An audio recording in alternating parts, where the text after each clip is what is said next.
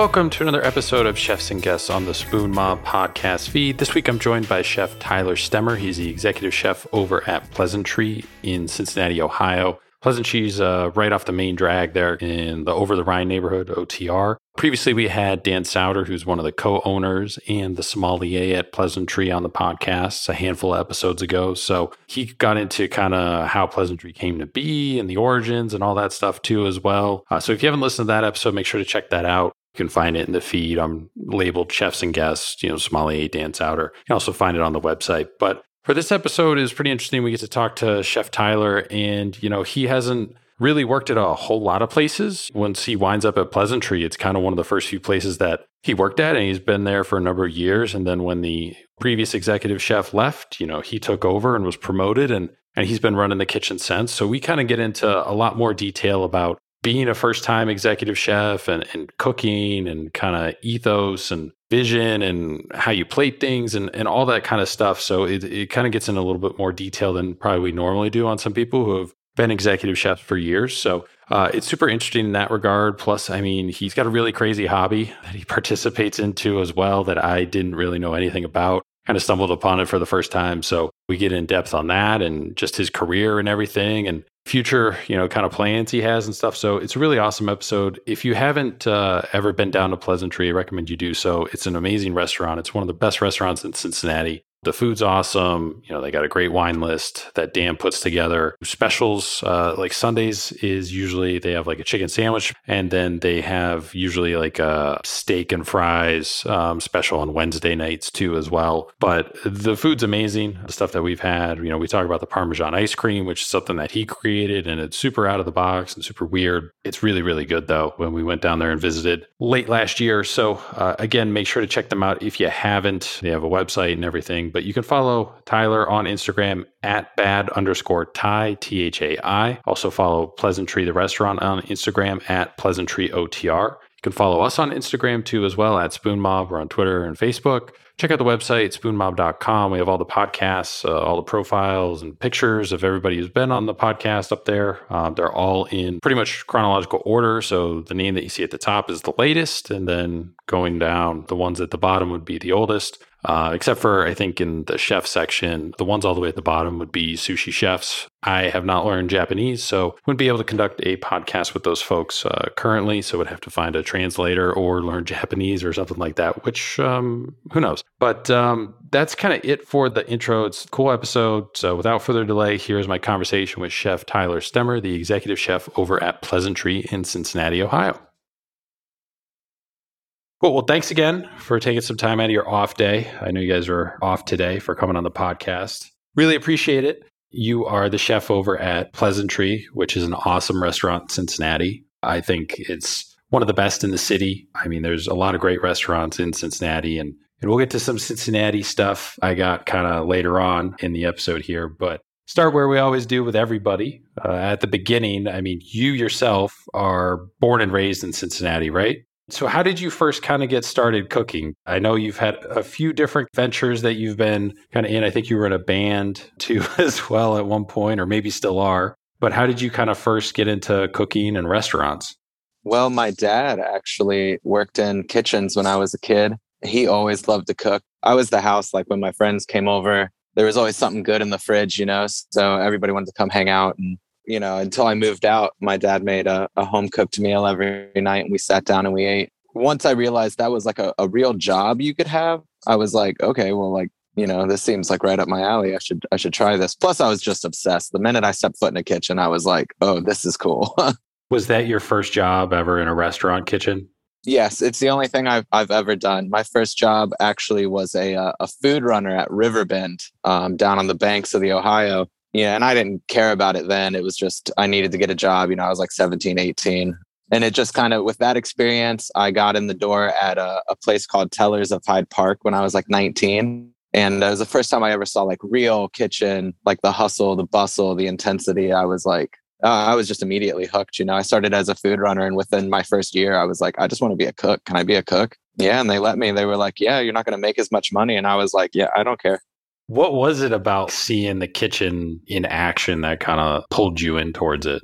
I think that it was just the fast pace of it. I've always been someone that can easily get like stuck in my own thoughts, in my own head. And it was just like, when you're busy, it just pulls you to the surface. You don't have time to think about, anything that's going on in your life. You're just like, okay, what's my next move right now? We got to go. I just found a lot of a lot of motivation in that. The discipline, you got to be on top of everything. And honestly, I'm not going to lie, I kind of like showing off a little bit too. I like being good at stuff. You get to put a little bit of yourself out there, and I like that to a certain degree. And I liked, tasting new food, and I really liked learning about ingredients. And I can always tell when someone hasn't spent a lot of time in a kitchen because they're like, oh, this is good. And I'm like, no, that's the cheap stuff. Yeah, I'll tell you about what's really good. And so after high school, did you ever consider going to culinary school or going to college or anything? Or were you just kitchens is where I want to be, kitchens is it?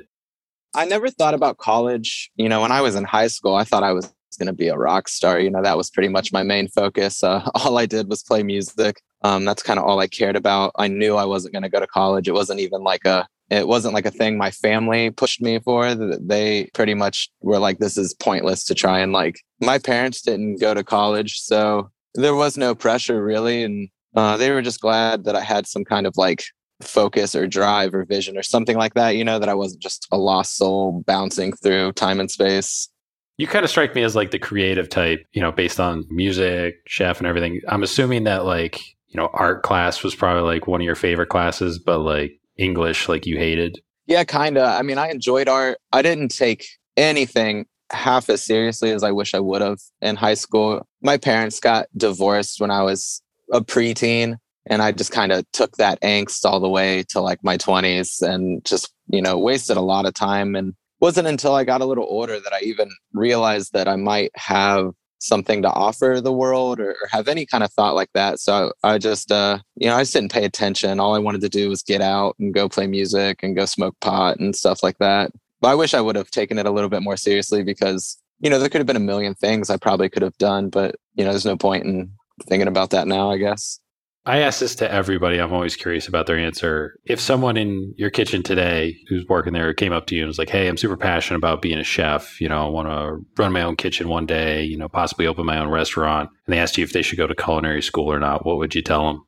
Absolutely. If you can afford it and you can fit it into your schedule, I still think about going back sometimes just because I've worked with a lot of culinary school graduates and dropouts that couldn't cook their way out of a paper bag, but they know a lot about terminology and techniques and things like that. And, maybe they weren't ever going to be a chef, but I have worked with some cooks where I'm a little envious of just like the amount of just like pure knowledge they have, where I'm just like, man, I didn't know that was called this, or I didn't know that was called this, but nothing beats real time experience, in my opinion. I think if you're young, you should absolutely try and go to culinary school. After that, though, you should go cut your bones somewhere. I wish I would have just moved to New York or Chicago or somewhere like that and just grinded for a few years, because I mean, that's where you're really going to learn, figure out if you've got it, figure out if you're really passionate about it, figure out if you want to stand on your feet for 10 to 12 hours a day and all that stuff.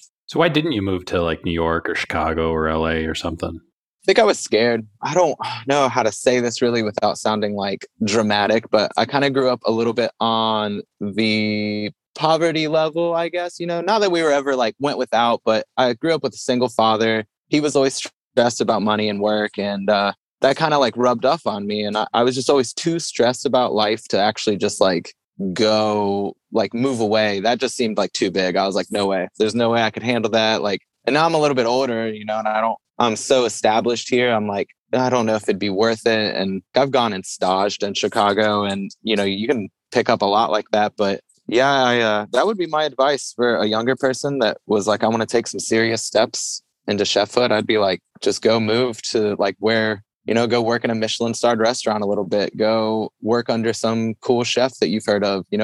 Go work a ton of places too. Go work everywhere. Go work 6 months here, 6 months there, 6 months there, and just see everything that you can while you're, try and make something that's original or yours. Figure out your identity, I guess. Where does your career go after high school, but before you wind up at Pleasantry? You mentioned you staged in Chicago. Like that gap in time, there is nothing about your career like on the World Wide Web about that time. So fill in that gap for me between those two life events. What happens in there?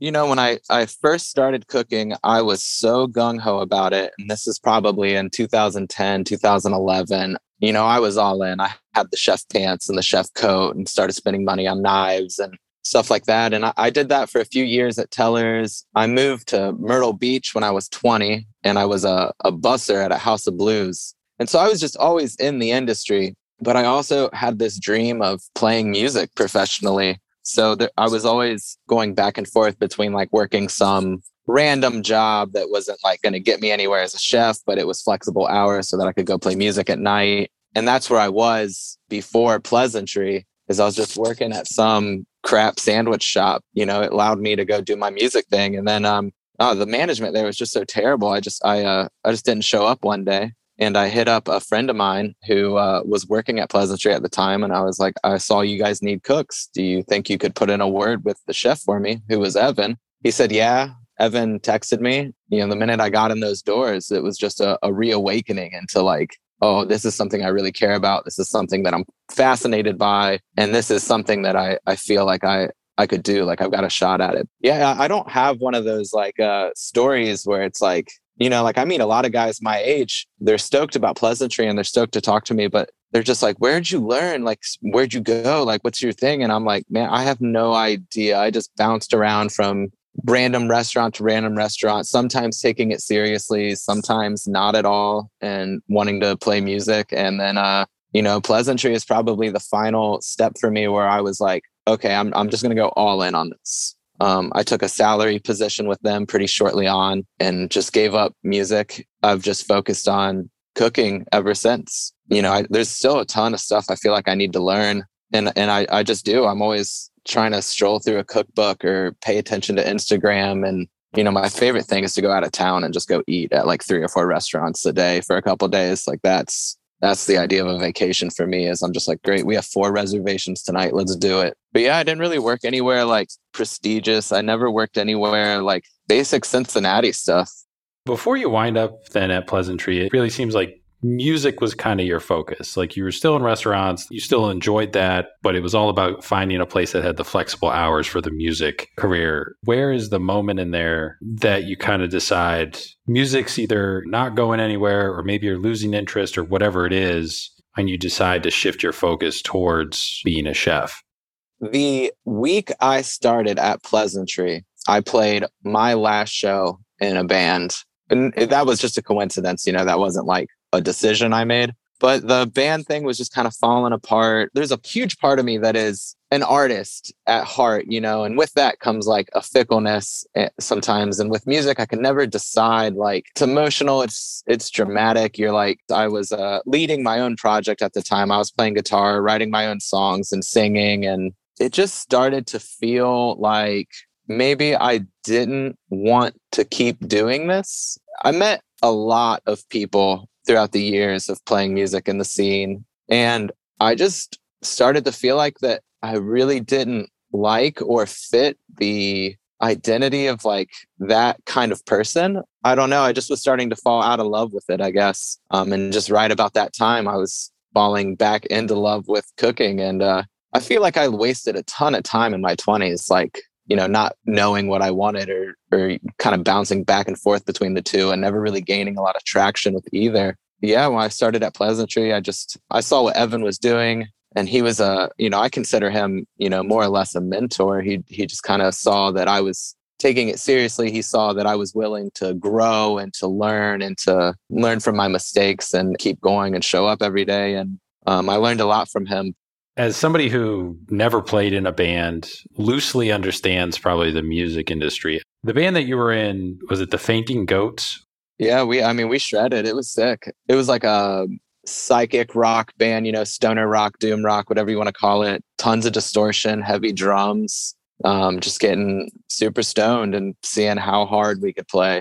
That was a ton of fun. I will never forget doing stuff like that. But at a certain point, this isn't sustainable for me. Like, I need to like start thinking of things that are like gonna lead to better places than maybe spending all of my time in a van on the road or just hanging out in low lit stinky bars all night. And I mean, I played my first show in a band when I was like 14. I've been playing music since I was 12. So for over a decade, I just was all about just music, music, music, playing music, music equipment, bands, all this stuff. And I don't know, just within like 6 months, I just completely let go of it all. For whatever reason, I haven't even played guitar or drums or anything in probably a year or two.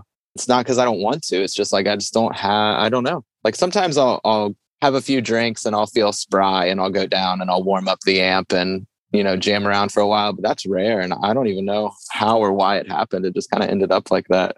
Being in a band at least seems very similar to almost a kitchen, right? You got your executive chef is kind of the leader of the band. I think most people probably associate it with being like the lead singer, the vocalist, but that's not always the case. The rest of the kind of band is made up like the rest of the kitchen, and you have different people that focus on your drummer, your guitarist, your bass, all that stuff. With that, is it similar to being in a band that's an independent? You guys are kind of driving around in a van and everything to different shows. You're constantly plugging in new members, just like you would like a kitchen over the course of a year or two, you know, kind of same deal or? Yeah, I mean, there are so many parallels. And I think that's why I thrive in a kitchen is because, you know, one, I love to perform. You know, I like I said earlier, I enjoy putting myself out there a little bit. You know, with the kitchen, when I came to Pleasantry, I was just like, it was like, oh, this is just like a blank canvas where I can just like come in and just like, there's no limit to what I can create. It just felt very DIY. And those were my roots, like in a band is, you know, we would get 4 tracks, cassettes, and just like we made all of our own recordings and we just did everything ourselves. And I didn't even know that DIY was a thing until I was like 20. And then there was a DIY scene and I was like, DIY, what, like do it yourself? Like, what is that? Because we had just been doing it on cassettes for so long. That's just the only way we knew how. So I definitely, that translates into kitchens, you know, working under pressure. You know, there's this thing in kitchens where, you know, I always tell young cooks, I'm like, hey, you might be tired today. You might be hungover. You might be a little sick. The thing is like people coming through the door, they don't know. And to be honest, they might care if you explained it all to them, but like, that's not why they're here. So it's like, there's this, the show must go on kind of aspect of it all. And some people can handle that and some people can't, where it's like, you know, as one of the things as a chef that you have to reckon with is like, unless I am about to die, I probably got to go into work today and take care of business. And then that doesn't bother me for the most part. Sometimes it kind of blows, but I mean, that's the life I signed up for. And I think a good chef probably has an understanding of that and has made their peace with it. But that's always what I'm you know, thinking about is just like when you're a performer, you know, there's so many stories. Like I had a drummer once when I was getting to know him, he was a great drummer. And there's this video of him online where he's playing a show and he leans over his drum set and just throws up everywhere. Doesn't drop the beat, doesn't miss anything, comes back up, finishes the whole set. You know what I mean? And I'm like, that's just the embodiment of kind of what those two, you know, occupations are, is the show must go on. So one kind of prepared me for the other one, I feel like. So you're at Pleasantry. You mentioned that you staged in Chicago for a minute. What restaurant did you stage at? My first vacation that I took as a salary employee at Pleasantry, I went up to Chicago by myself and just ate at a bunch of restaurants. And then we had someone working for us at Pleasantry named Matty Colston. And I told him I was going to Chicago and I was looking for a stage. And he was like, well, he helped open this restaurant in Chicago called Parachute. And he was like, you know, the chef there, they had a new spot called Wherewithal. And he was like, well, let me reach out to a couple of people and see if I can't get you a stage. And sure enough, by the end of the shift, he was like, yep, here's your stage. Here's what time you need to be there. And yeah, good luck, man. And so I staged at Wherewithal in Chicago. It was an awesome restaurant. At the time I staged there, I'm not sure if they're still doing this, but they basically had one menu and it was kind of different every day. So you'd get the tasting menu and the next night, half of it might be a little bit different just based on what product they were getting. And it was definitely one of those like fine dining places where if you shut your cooler door too hard, the chef comes over and is like, hey, shh, gotta quiet down over there. So it's just very like serious. And it was just great to get a little insight into that because, Pleasantry has some fine dining vibes, but at the end of the day, we're very casual. But I do think that you can learn a lot from that kind of discipline you get in a fine dining restaurant. So I just realized that without going to culinary school and without like cutting my bones at any classic French restaurant or anything like that, I've really had to pull from everywhere all the time to try and make up for lost time, I guess. So I really feel like when I'm in certain situations, like I really know how to pay attention and get the most out of it. So whenever I go out to eat, like that, when I went to Chicago, that trip was a defining trip in my culinary career because they sat me down after the stage and they were like, so what's up? You moving to Chicago? You want to work here? What's going on? And I was like, no, I'm actually on vacation. I just came up to see, how some real restaurants are working and what's going on up here. And they were like, so you're not looking for a job? And I was like, no, I'm going back in a couple of days. And they were just like, okay, well, will you fill out a application anyway so we can have you on file? And I was like, I guess so, sure. At the time I was a sous chef at Pleasantry, trying to make the most out of that experience. And I was just curious. I was like, how much would you guys start me at like up here? And he was like, $14 an hour. And at the time I was like, it's not great, but it's not terrible either. It's kind of, I don't know how I'd survive in Chicago on that, but I could figure it out. Definitely tempting, but I never got around to it. Is staging at restaurants something that you'll consider doing in the future? When you have vacation time, you'll still do that so you can keep learning? And is that something that you think more chefs, whether they be sous chefs or what have you, should be taken advantage of? Because I think most people think stage and they think, oh, you went to New York or you went overseas. You could basically stage like at a restaurant in Cleveland if you wanted to. Yeah, I think I can't wait to do another stage as soon as I have some time. And the past year has been crazy coming in and being the head chef at Pleasantry and just taking that on.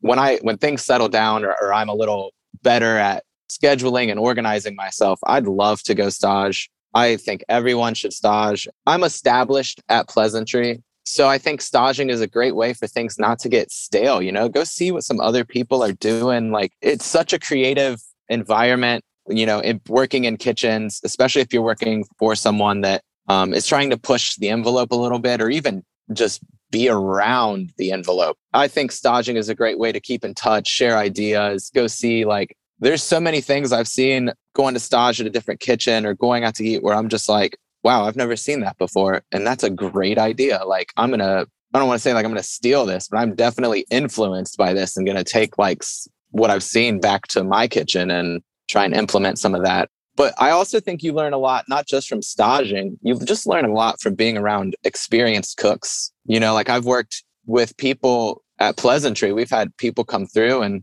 we've had some good cooks come through that in just from standing next to them on the line, you just pick up so much where you're just like, oh, that's such an easier way to get from A to B, or, oh, well, that's a little bit of this and that. And all of a sudden my sauce is just so much better. It's just these little tips and tricks you pick up along the way. Yeah, that's everything. If you want to be a successful chef, you need to be open-minded and you need to be taking influence and looking everywhere for it. So when you're at Pleasantry, you're sous chef, and eventually COVID kind of happens. Evan Hartman announces, he's leaving the restaurant. They kind of ask you to move up to executive chef. What was that feeling like when they asked you? At first, it was exhilarating, because before you're a chef, you're spending all of your time thinking about being a chef, and when you become a sous chef, you're like, wow, like I'm one step closer. So at first I was over the moon. I was stoked. I was like, wow, but then it very quickly set in that I had been unemployed for the past year and kind of lost touch with cooking a little bit. I don't really cook at home. I'm pretty unrefined at home, actually. Like I am a chicken wings and sandwiches kind of guy. But when I'm in the kitchen, that's when I really try and see how far I can go, how far I can take something. So it set in very quickly that I was like, oh, I'm going to have to step up if I want to be successful at this. And I had a moment of panic after that where I went in and I actually told Evan, I was like, I don't think I can do this, man. And he was like, wait, what? And I was like, I don't think I want to do this. I don't think I want this job. And I was purely speaking from panic, and what he was always so great at is he just, he took a deep breath and he was just like, well, why? True Evan fashion. He just talked me through it. And made some points, told me, he's like, well, here's what I think. And, just for whatever reason, he's just always had a way to like make sense whenever I've talked to him. Like whenever I bring a problem to him, he's just always been amazing at catching it and turning it into something that doesn't look like such a problem anymore. And by the end of the conversation, I was like, he basically talked me off the ledge. And I texted him a few months into being a chef, and I was like, thank you so much for, being there for me, because this experience has been amazing. And, I almost walked away from it. If you hadn't have said the right words to me, I don't know where I'd be right now. So yeah, I had a moment of panic, and then I got over that, and just, it was let's go. And there was a huge learning curve, especially coming off of being unemployed, but also just stepping into a chef position at Pleasantry. I'm like, man, this place has a reputation. And sure, I've helped with that a little bit being the sous chef, but it's never been all on my shoulders before. I was like, well, let's go. Let's see. This is it. It felt like sink or swim, like, you've been saying for years that you're going to be a chef one day, right? Like now is your chance. Like, what are you going to do? And now we're 8 months in, and, I feel like a chef most days, not every day, but most days. What was the most difficult part about being an executive chef for the first time? Staffing.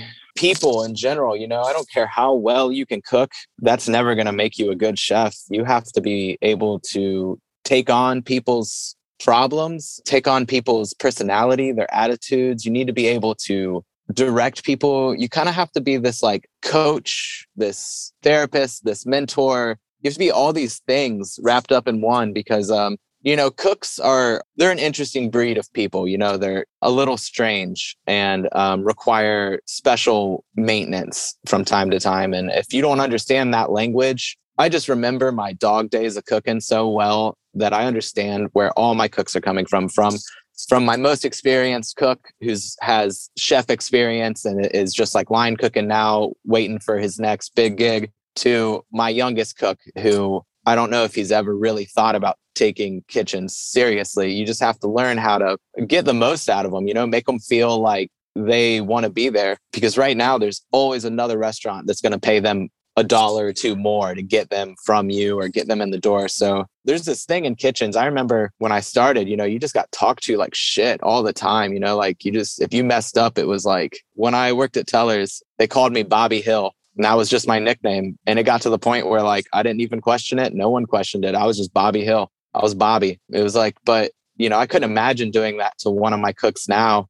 That's been the hardest part, is having a cook come up to you in the middle of service and just being like, I think I need to go home. Like something's not right. Like I don't feel good or something's wrong. Like, and you're just like, we have an hour left. Like you need to do this right now. And they're like, yeah. And you're like, okay, man, like you go home. Text me tomorrow, tell me how you feel. We'll talk about it. And just always having to be open to like people. It's exhausting, but it's also rewarding when they start to respond to you, or like, most of my cooks have openly said like, if you leave, I leave, and that as much as I'm like, oh, you shouldn't do that. It feels good to just have that loyalty. You have to kind of inspire that in people. You have to be a leader. If you can't do that first and foremost, it doesn't matter how well you can cook or what your ideas are. You're never going to run a successful kitchen, in my opinion.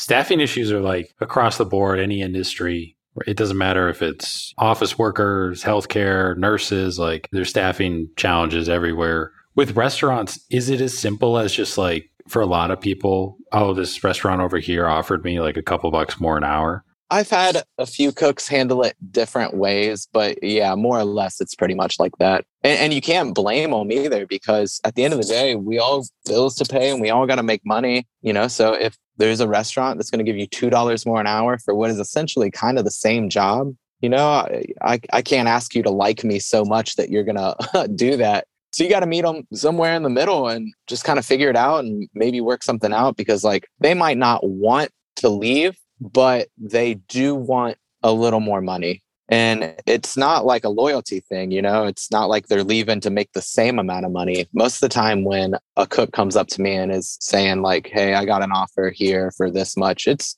a significant amount more, and, I've had cooks come up to me and say like, hey, I love it here. I'm not trying to leave, but here's just the situation. Like I got bills to pay and I can get more money from this place. Can you guys do anything about that? I'm like, well, yeah, I got to sit down and I got to talk with Dan and figure out what we can do. And then we come back, and sometimes it works out and sometimes it doesn't. But the ones it's worked out for, I've been thankful for, because, they're people I can count on, and they're people that I can I can ask them to do anything for the kitchen and with the kitchen. And they're usually like, yes, chef, like I got it. But yeah, it's crazy out there right now. And I think everybody's just afraid to get taken advantage of. There's been so many, the environment has just changed where, people don't want to feel like they're giving themselves away for a low hourly wage or for no benefits or something like that. They're like, why am I doing this? And, I'm like, well, if you don't want to be a chef,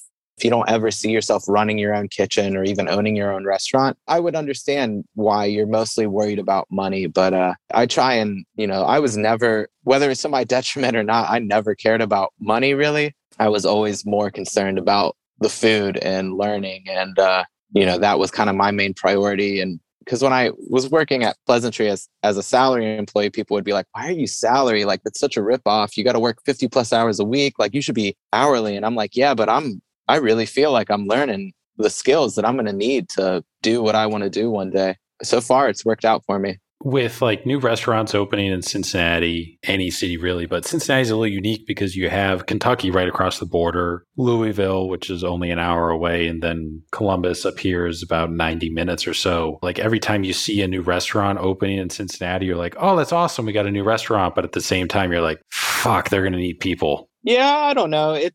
We're pretty lucky at Pleasantry because our staff is so small. When a new restaurant opens, and this is going to sound terrible, but my first thought is like, I wonder how long that's going to be there. Because it's just like, especially with 3CDC just popping off places left and right in OTR, I'm just like, how saturated is too saturated of a market, and it's just frustrating because there's a lot of cooks that just get caught up in that game of like bouncing from place to place, trying to get more money or whatever. And I'm like, I've been with Pleasantry for the past 5 years. I've never meant to do that. I don't know how it happened, really. It's like kind of crazy, but I'm just of a mindset where I'm like, you guys should just really find a place you like and just stick with it instead of just always having to start over and work at this place for a few months and then that place. And, it's, I think there's a half a dozen restaurants in Cincinnati that are worth their weight in salt or gold or whatever you want the saying is. Yeah, I don't know. When new restaurants, plus not a lot of new concepts open. There's not a lot of places that are offering like, it's all these like fast casual places, or it's just like weird distant chains that are trying their hand at Cincinnati, or people with too much space for the wrong vision. There's just a lot going on with restaurants downtown for sure right now. But I think a little competition is good, I guess. Keeps us honest, keeps us straight.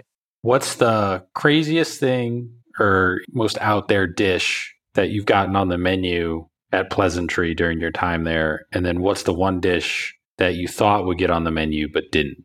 Wow, I'm not sure, to be honest. I'm pretty much always winging it. I'm just not good at coming up with an idea. And never have I ever had an idea in my head that perfectly translated to the plate. There's always this like curve. Anything good usually goes on the menu. I've never made anything good and we've been like, nah, we're not going to put that on the menu. But I would say Parmesan ice cream. We got this ice cream machine in, and I was struggling to make a good ice cream. I was like asking all my chef friends, and I was looking on YouTube and stuff, trying to like get up to date and just be like, how does a creme anglaise like turn into ice cream? Like I keep doing, and just researching and researching. I found this recipe for Parmesan ice cream, and I was like, no way is this good. So I made a batch. I made the creme anglaise for it, tasted it, and I was like, well, I mean, it kind of tastes like ice cream. It's okay. But something magical happens when you churn it. And when it comes out as this like fresh churned ice cream, it is crazy tasting. It tastes like buttery, like caramely almost. That was just messing around, but I forget how it got on the menu, but it just started kind of taking off. We had this comedian come through recently and she just loved it and posted it on her Instagram. And then that whole weekend, we just had people coming in purely because they saw it on her Instagram and wanted to like try Pleasantry and try the Parmesan ice cream. And I was just like, and now it's like one of those things where I don't think we'll ever take it off the menu, Yeah, it's definitely unique. And like you see it on the menu, because when we were there, it was on the menu and it was like, I wonder what that tastes like. And then you have it and it doesn't taste like what your brain would think it would taste like. Not at all. I love it. And it's so funny to see people's reaction to it too, because some people eat it and you just see their eyes light up. They're like, this is the best thing I've ever had. And then some people eat it and they're just like, I can't believe I just paid for this. And you're just, it's just so funny to see like how people perceive it or taste it. However, some people are really into it. Some people don't like the savory, even though I don't think it's slightly savory. Just people don't like that at all with their desserts. I think balancing savory and sweet is probably going to be like if I'm ever known for something, like that's going to be it. Because I love taking like a sweet dish and making it like, oh, is this even a dessert anymore? You don't know. Like it's right on the line. It's on the cusp. And then taking a savory dish and being like turning black garlic into dessert somehow. And I find a lot of joy in that. It's fun. You've been at Pleasant Tree, like you said, for over 5 years. What's your best working with Dan Souter story? Oh, okay. I've got it. So what we do at Pleasant Tree, what Dan and I really click on, and what he's helped me reach is understanding hospitality, and I always try and tell the servers, I'm like, treat this shift like they're coming into your house. You know what I mean? Like, this is your house. Let's be hospitable. Things like that. Just like little things you can't really teach people. But so one time we were super busy from the past at Pleasant Tree. I can see the whole dining room. I know all the tables. Like I am always scanning the looks on people's faces. And then Dan he's got glasses in his hand. He walks by me and I just go, hey, 23 needs a wobble wedge. And he doesn't even say anything. He might have nodded his head, but he just reaches in his back pocket, pulls out a wobble wedge, and in like one motion fixes their table and just moves on. And I was just like, that's a professional right there. Did you all just see that? Did you all just take notes? He had it in his pocket. It didn't even like, half the time all the servers have to go find it. And then they're over at the table and the people look uncomfortable because they're all up in their space and trying to get their table not to wobble. And he just did it so smooth and without missing a beat. And I was just like, that's how you do it, guys. That's how you do it right there. He was probably carrying that in his pocket for like 3 weeks and like never got to use it. Yeah, I mean, I think it's like at the end of the day, when you go home and you put like your keys and your wallet on your nightstand, I'm pretty sure there's a wobble wedge in there with it all. Just because for whatever reason, our floor, it just gets a little bit more slightly warped each year. So, we rely on the wobble wedges a lot. I get frustrated sometimes because I'm just like, everybody here knows that all these tables need a wobble wedge, and just wish you guys were a little more quick with it because for whatever reason, older folks hate a wobbly table. Younger people are usually pretty easier to kind of deal with. I don't know if there's like a shift in expectations when you reach a certain age, or maybe if just like what restaurants were a couple of generations ago were different. But older people, if they come in and they sit down at the table and it's wobbly, you can see it in their face. They're judging you. They're making checks in their mental notebook. So it's actually more important than you think to like get the table settled. I don't. It's the strangest thing, but I'm like, that is a huge. I've literally watched people come in, sit down, shake the table, and then both a woman and her husband are just sitting there like shaking the table, like getting more and more upset. And I'm like, can someone please go help them before they just leave a bad Yelp review or something?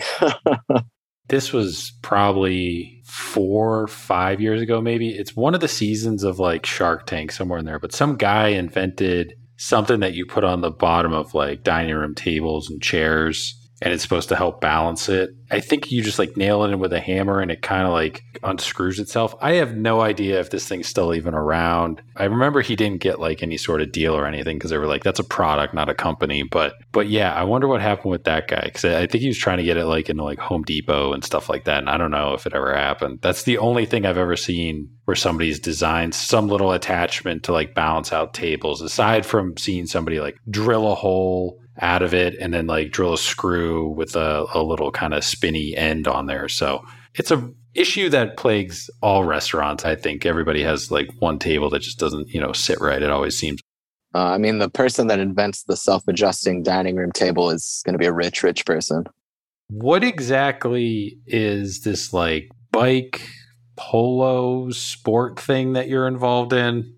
I was hoping we'd get to bike polo. Now this is when the real conversation begins. The basics of it is it's like hockey, but you play it on bikes. I've been riding bikes since, I was a kid. I've always had a bike. When I was in high school, I'd ride my bike to school. And now that I'm an adult, I in the summertime especially, I ride my bike to work, several times a week. I ended up finding a group of friends that like to ride bikes a lot. And so there's a little club in Cincinnati called Cincinnati Hardcourt Bike Polo. And I met all these guys going on we had a Thursday night ride we would do where we'd all meet up, a 12-pack of beer and your basket on your bike and just hit all the spots in Cincinnati, have a few beers, laugh, move on to the next spot, ride around. And I was like, see, this is great. Like, you always see these guys in like bibs all raced up on their $3,500 bikes, just like cruising for miles. And I'm like, that's cool, but that's not really my style. And then I met all these guys and here we are like 2 a.m. drinking beer on the bridge, riding our bikes around. And I was like, then this is a kind of a misfit crew. It's kind of fun. And then they invited me to a newbie night, a Cincinnati Hardcourt Bike Polo newbie night. At the time, we had some of the best players around in our club. So I show up on a Wednesday night at like 7:30 or 8. All I know, it was like late in the afternoon, like almost about to get dark. And I'm like, how long are we going to be here? And all of a sudden I see these guys pull a generator out of a truck. And then they set up all these light posts and they turn this generator on. And we must have played bike polo till like 11 or midnight. And I was like, this is so cool. But I got on a bike for the first time on the court. They handed me a mallet. They just said, that's the ball. All you got to do right now as a new player is just try and hit that ball. So we played a few games. I got kind of into it and I scored this goal. And I was so pumped that I scored this goal that I just like slammed on the brakes, flipped over the handlebars, knocked the wind out of myself. Probably the first time in a decade. I can't remember the last time I couldn't breathe like that. And from that moment on, I was just hooked. I was like, this is so much fun. So this is like a legit organization, right?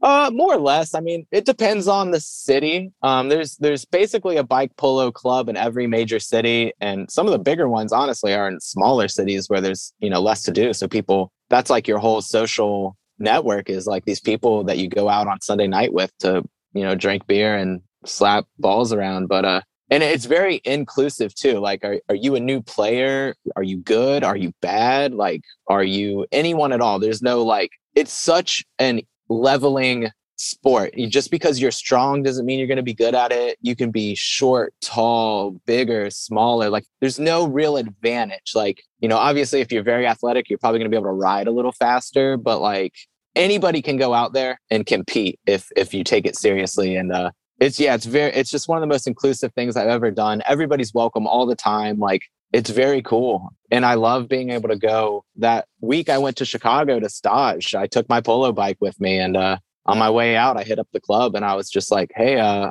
you guys playing this Sunday? I'm from Cincinnati, but I've got my bike with me. And they were like, yeah, we're playing at like 1, come on through. And so I just got to go hang out with a bunch of people and meet, I don't know, a dozen or more people and play polo with them. And it was just like, we've been homies for years, it's very welcoming. Yeah. And you can go all over the country and do that. There's always a club willing to give you not so much in COVID, because people wasn't exactly cool to just let strangers in your house during COVID. But before COVID, you could go anywhere and most likely have a place to crash and have some people to hang out with and play polo with.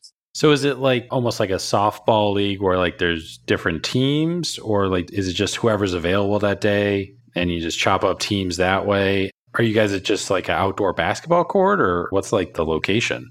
Yeah, it's just like outdoor basketball. We just play pickup. Everybody shows up, you shuffle the mallets every game. The real fun are the tournaments that get held. There are some crazy tournaments that happen all over the country. Each city has kind of their yearly tournament, more or less, that they do. So in Cincinnati, we do the Cincinnati Three-Way. It kind of gets classified as a party tournament because there is a like governing body of bike polo like rules and tournaments called the NAH. But some people don't really vibe with it because they think that polo should be, more wild, more free, more chaotic, more about fun, less about winning.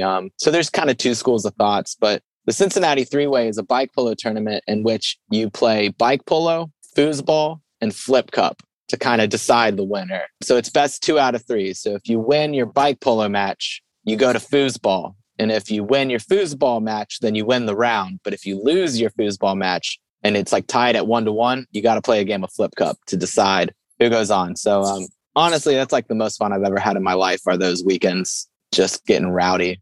Is it 5-on-5 or 3-on-3 or like how many people on each side? It's 3-on-3, but there are tournaments where you play squad, and just like you would at hockey, there's a couple people on the bench waiting to relieve you when you get tired, because you do get you get so exhausted out there. So if you play 3-on-3, it's probably going to be a 10 or 15 minute game. Squad games are like 30 to 40 minutes. Yeah, that's usually at like more upscale, more stakes tournaments, like the real players, the people that like get up every morning and practice. Like that's where you're going to see the crazy stuff.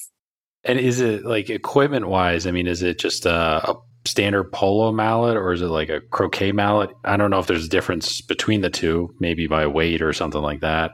And then like, do you guys have to wear like shin guards or like helmets or anything? Or is it like all you need is really a mallet and a bike and like any other equipment is on you? Like if you're cool with no equipment, like that's fine. Or if you want like safety equipment, like bring your own kind of thing.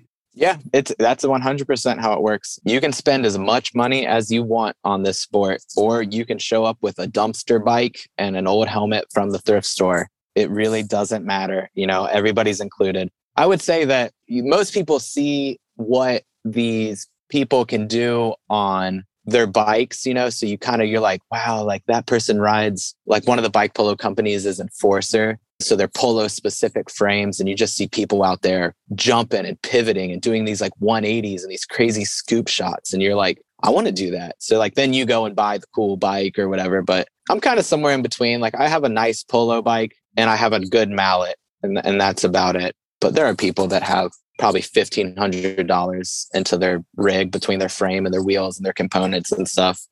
And to be honest with you, like if I was doing it more and taking it more seriously, I would 100% invest, because, I love building things like that. But yeah, right now I just rock a pretty standard polo setup. But if you're a new player, chances are you're just on like an old thrift store 26-inch mountain bike. Yeah, I've never heard of it. Sounds like something that originated in Portland. It actually, the first bike polo game was an exhibition for, I want to say like the early 1900s Olympic Games was the first time bike polo was ever played. And it was played on grass, I believe.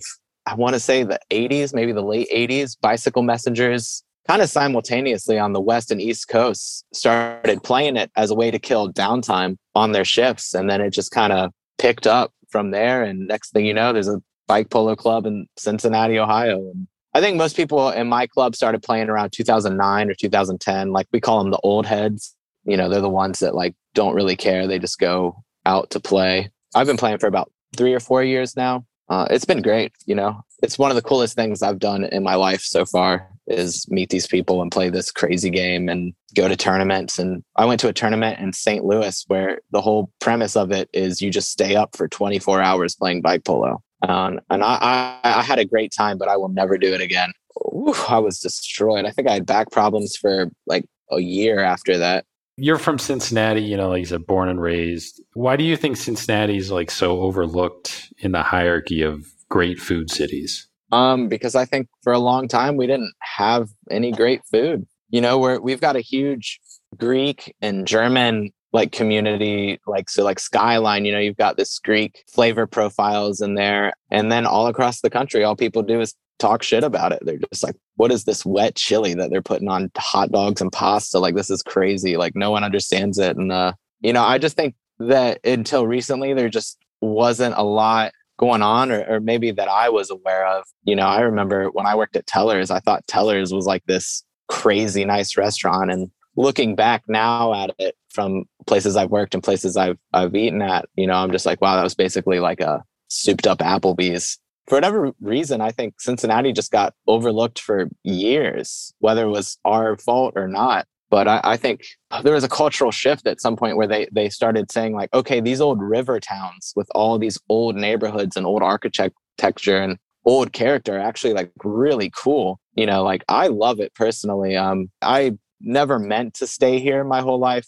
I've lived in Baltimore, I've lived in Cleveland, I've lived in Myrtle Beach, like for these like little short spells. But yeah, for most of my life, I've just been here in Cincinnati. And now that I'm like in my 30s, I actually truly love Cincinnati. I think it's awesome. I just love a gritty river town. Like I love Cleveland. People hate like talk shit about Cleveland all the time. And I'm just like, I love Cleveland. I think it's the grittiest, like nastiest place. Like, and I love it. I'm like, yeah, I go down to Nashville and I'm like, well, this place is awesome, but it's clean. It's there's like a vibe there that's just not as like, I don't know, it's just not as rough. I just really dig the old heritage, the old culture of like a river city or an old timey city.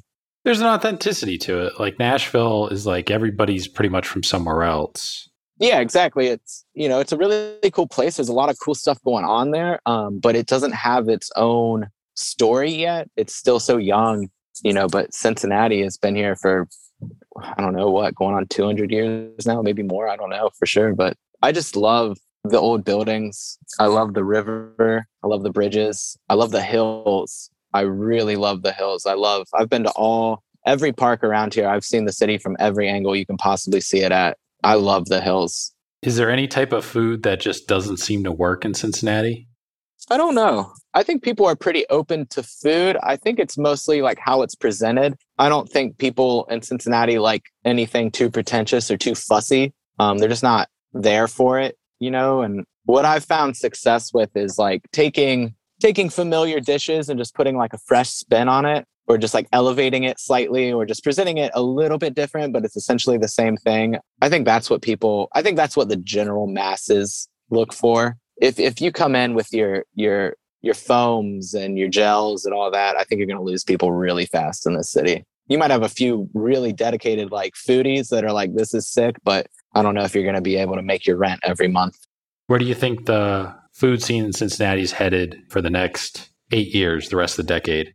I think we're going to keep following this trend that's been going on for the past several years, where people are waking up and realizing that, you know, like you got to do local, got to be talking to the farms. You know, if I have to buy conventional produce or meat, like I feel bad, like I feel guilty about it. But sometimes you got to do what you have to do to make the clock turn. But I really think that is what we need to do. I would love to get in touch with like a community farm. We have all these little urban plots all over Cincinnati where people grow stuff. And I just think it would be, we have like the big version of that. A few of like these collectives of farms that you can get produce from, but I'd like to take it even smaller scale and be able to like, I would love if, you know, Pleasantry owned an acre, like down this, not that this is plausible, but just to fantasize, like I'd love to be in a restaurant where, you know, you go out back and pick some vegetables and that's your feature tonight. You're like, oh, the kale's ready to pick. So tonight we're going to be doing this kale salad or this braised kale dish or something like that. It's got a trend in that direction. I think we are. I mean, that's where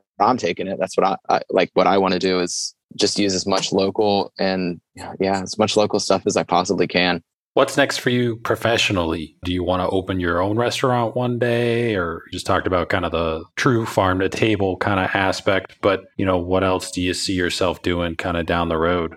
That's a great question. And I don't have an answer for it. I feel like there's still so much that I need to accomplish inside of the doors of Pleasantry before I think about that. You know, I think about opening my own restaurant a lot, but I think about it in the same way that I used to think about like going on tour. You know, it's just like a fun thought when you're in the shower. You're just like, yeah, and I'd call it this and it'd look like that. And but that's just all masturbatory stuff, you know, where you're just like, yeah, and I'd be like the coolest chef in town, blah, blah, blah, blah, blah. But I think for now, at least for the next couple of years, you know, I'm probably going to stay put and just try and be the best chef that I can. Really make sure that I've got a grasp on myself and the situation. And you know, I think what I need to work on most right now is finding my identity in the kitchen and solidifying that. And hopefully that remains profitable for me, remains, you know, sustainable and everything. But I'm a pretty whimsical person. You know, I could change my mind at the drop of a hat. And,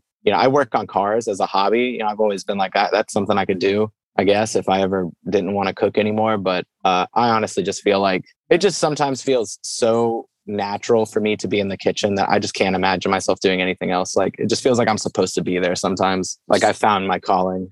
This question comes from previous guest, sommelier Amanda Moss. She left behind a question for you. You get to have one wine, the last wine you're ever going to drink. What is it? It's going to be something sparkling and it's going to be a light red or something. man, we've gotten so many great pet nats in at Pleasantry, and I'm still such a novice when it comes to wine. For the longest time, I didn't pay attention to it. And now recently I'm like, well, I'm a chef, so I should really start learning about these grapes and the process and all this. But definitely like a light bodied sparkling red, like a red pet nat. Man, I'll just drink that forever. I love it. What's a question you want to leave behind for the next guest? Can be anything. Man, I don't know. I'm so unprepared. I'm also a little hungover from celebrating last night. The Bengals win, got caught up in the hype and the momentum.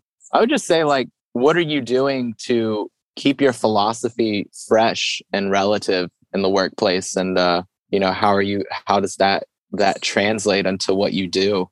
This next question comes from one of our listeners. What is the most underrated seasoning, in your opinion? I feel like turmeric might be the most underrated seasoning, but might be the most rated seasoning too. I don't know. It's just something that I turn to time and time again that I never expect to, but I'm always just like, it needs turmeric. Don't know why. Mostly, I just love spices and ingredients that turn things really bright colors. I love turmeric. If I'm making like a lemon puree or anything like that, I definitely throw turmeric in it. And I'm just like, this is my little secret. My my go-to thing is just throw some turmeric in it and turn it really bright yellow or bright orange or something. And it just flashes. So the next set of questions we asked everybody comes on the podcast. So nice compare and contrast across all the episodes. So who is the biggest influence on your cooking career thus far?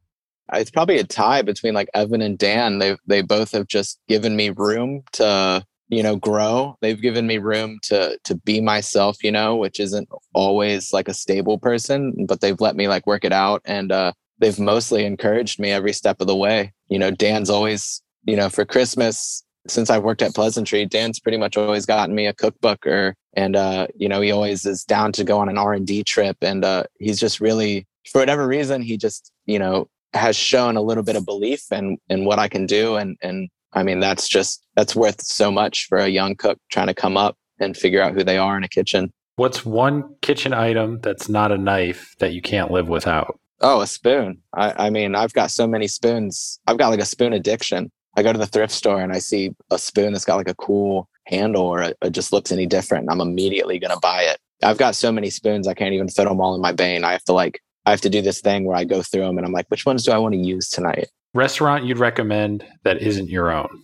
I'd probably have to give a shout out to Kiki and College Hill. Me and my girlfriend, we go there pretty much every Sunday. It's just a fun spot, good food. And, Hideki, the chef there is, a Cincinnati guy who's been a part of some cool stuff. And just, I've just never had a bad anything there. Kind of my go-to on Sunday nights. And they're a small place and they're up in College Hill. So there's not like they're down in OTR or Covington where there's all this like crazy foot traffic. So I really feel like you got to send people there. You got to be like, hey, you need to make the extra 5 minutes or 10 minutes and get out to this place and check it out.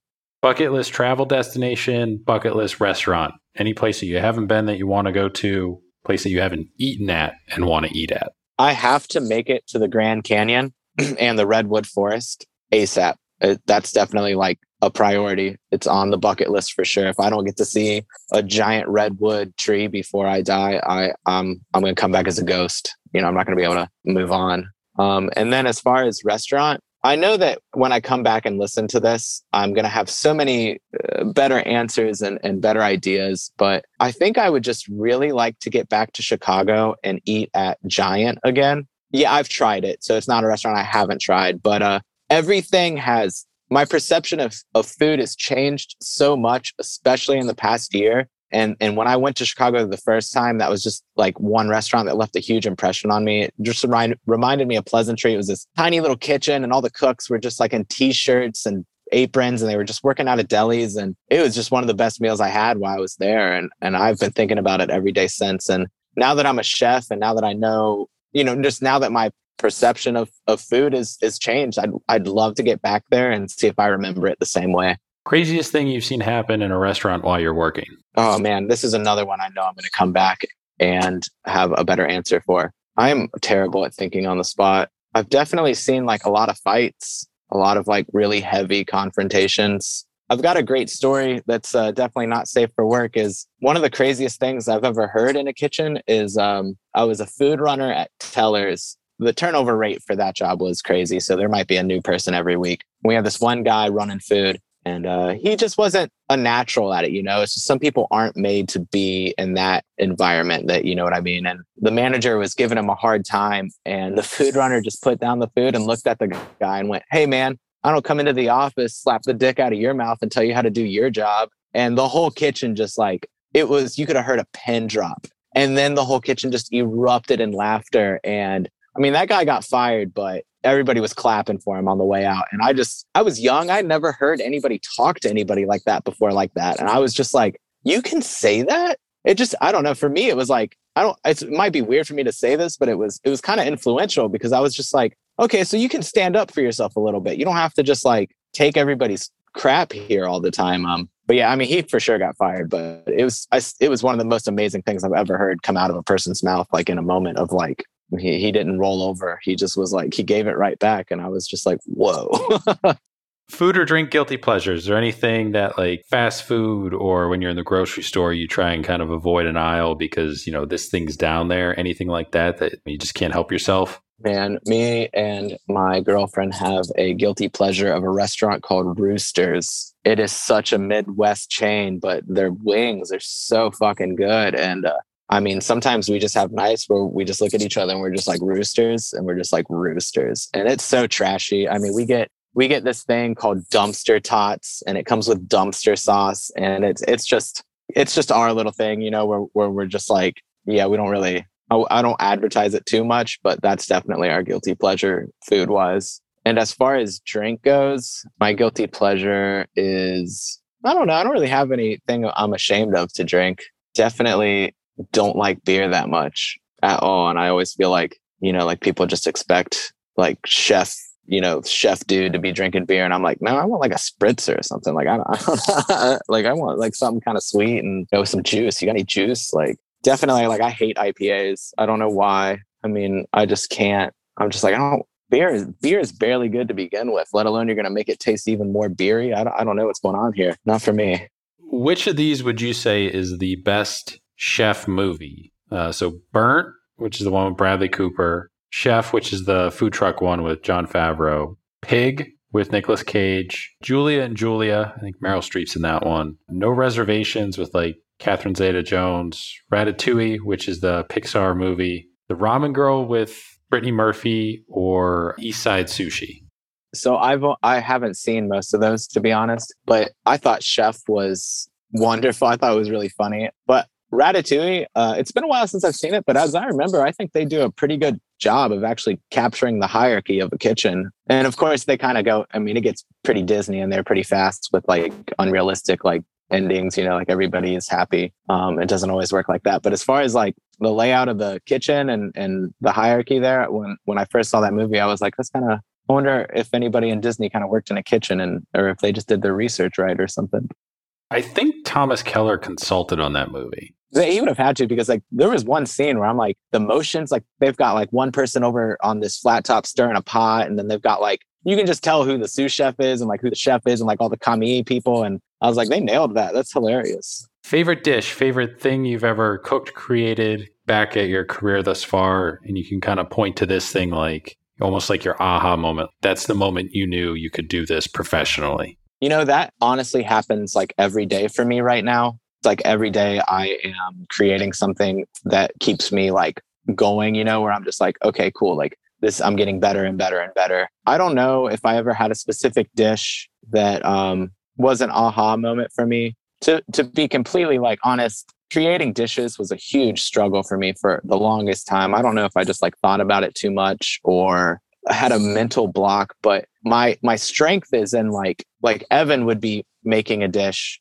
and he'd have the flavor profiles. And then like, I always had something to add, like, well, that's a great idea, but like, I'd have my suggestions. And I think that's truly, the best part about cooking is like collaborating. As a chef, I've had to come up with ideas and stuff. But like this weekend, we actually ran this bacon wrapped cobia dish. And it was really good. And I was really proud of myself. And it's one of those dishes where every time one went out, I was just like, yeah, man, like that is such a good fucking dish. Like I just wanted to yell it at people, like, get the cobia, like don't even mess around with anything else tonight.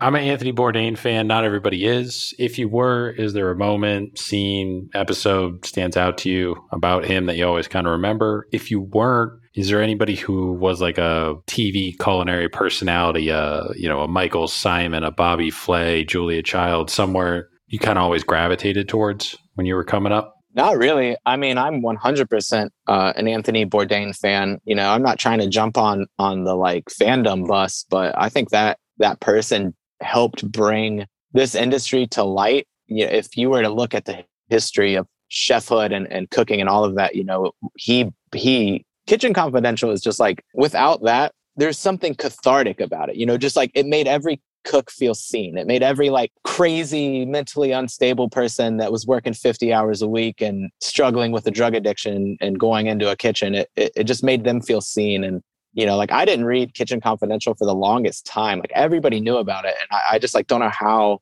I never got there. So I would say like 2 years ago, I actually like got it for Christmas and read it. And I was just like, this is so good. Like everything he talks about was just like, yes, like every chapter you're reading, you're just like, yeah, exactly. Totally. That's 100% how it is. And yeah, I mean, I think for my generation of chefs, Anthony Bourdain will live on and like an infamy, like, cause he talks about chefs in that book where I'm like, I don't know who that is. The next generation will be like, yeah, I think I've heard of Anthony Bourdain. And I'm going to be like, are you kidding me right now? But yeah, I mean, he's just a cool guy. He's a prime example of like mental illness, claiming another beautiful soul, and no matter how many times you tell someone that they're wonderful or that they're worth it or that they have something to offer, it's, inside their head, it looks different. And you really, it's a dangerous thing. Where can people find you? Social media, website, reservations, plug all that stuff. I've got an Instagram. My personal Instagram is at bad_Thai, spelled THAI. It's a play on pad Thai. Very creative, I know. I'm not very active on social media. I think social media is kind of like junk food. It's wonderful and delicious, but if you eat too much of it, you're going to get sick. So I don't post very much. I do doom scroll more than I should, but it's for me, it's like besides a cookbook, it's like another place where I can absorb like what chefs from all over the country are doing, and right now I'm constantly looking for like an edge or like, and it all kind of bleeds together and then presents itself like I'll plate something and I'll be like, man, I don't know where that even came from, but like that looks beautiful or like, good job, bro. Like, so I do that, but yeah, I don't really use social media that much. If I can help it, I try not to. And you guys are open, is it Wednesday through Sunday or? Wednesday through Sunday. And, I can probably plug this because you said the episode will come out in late February. We're going to be opening for brunch starting February 20th. So we'll be open all day on Sunday for a while. Yeah, Wednesday through Sunday. Are you guys still going to do the chicken sandwiches on Sunday too? Because like Wednesday's like steak and fries, and then Sunday kind of special is always the chicken sandwich. Yeah, we'll do it because I honestly love eating the leftover chicken sandwiches when I come in on Tuesday to like open the kitchen back up. Kind of the highlight of my week is I'm just like, sure, I have to, this is like my Monday, but there's a chicken sandwich in it for me. So it's all a little bit okay. Follow the restaurant accounts, Pleasant Tree OTR website for reservations and stuff too. But the food's awesome. It's an awesome, like small restaurant just off kind of the main drag and over the Rhine there. But awesome food. We had Dan on the podcast. So awesome to have you on here just because, I mean, you're making the food and Dan's running the wine program and everything too. So they both complement each other. I don't know, which one gets paired with which, but it just works. One of my favorite restaurants in Cincinnati. Can't wait till we come back. We'll be down there in a couple of weeks. We're trying to revisit everybody that we've had on the podcast, make sure we support everybody as much as we can. So hitting everybody up early in 2022. So we'll be down there in a few weeks to see what's new on the menu. Yeah, anything you ever need from us, feel free to reach out. But again, appreciate you coming on. And like I said, we'll be seeing you soon. Yeah, man. Thanks for having me. Big thanks again, Chef Tyler Stemmer, for coming on the podcast, taking some time out of one of his days off to chat about his career and working at Pleasant Tree and everything that he's encountered in the cooking space. And he's Cincinnati, kind of born and bred native. So where he thinks Cincinnati's kind of headed and all that stuff. Cincinnati's an awesome food city. If you haven't been there, I highly recommend that you get down there, whether you live in Columbus or Louisville, Indianapolis. Like, they're all pretty close, drivable anyways. Even Nashville, that's not too far of a drive. It's probably like a 4 or 5 hour drive. So they got a lot of cool things going on. There's a lot of like chef-owned kind of restaurants. I mean, they have some chains and stuff like that down there too, but there's a lot more, I feel like, chef-owned restaurants than, say, like here in Columbus. We have some, but we do have some big corporate kind of restaurant groups that have a lot of places here too throughout the city. So again, if you haven't been to Pleasant Tree, make sure to do so. Check out their menu on the website, reservations, all that stuff. On Wednesdays, they do kind of the steak and fries special. Sundays is usually a chicken sandwich special.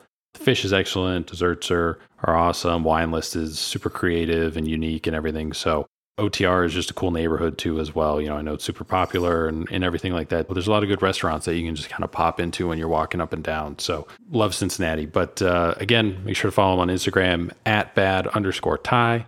Pleasant Tree you can find on Instagram too as well, at PleasantTreeOTR. You can find us on Instagram at Spoon Mob. Twitter and Facebook we use, but it's all linked to the Instagram. So make sure to follow us there. Make sure to follow, subscribe to the podcast on whatever platform that you get your podcasts from. If you're new to kind of the podcast, welcome. If you've been here for a while, thank you for continuing to listen. Continue to help spread the word. Check out the website, and we will talk to you guys next week.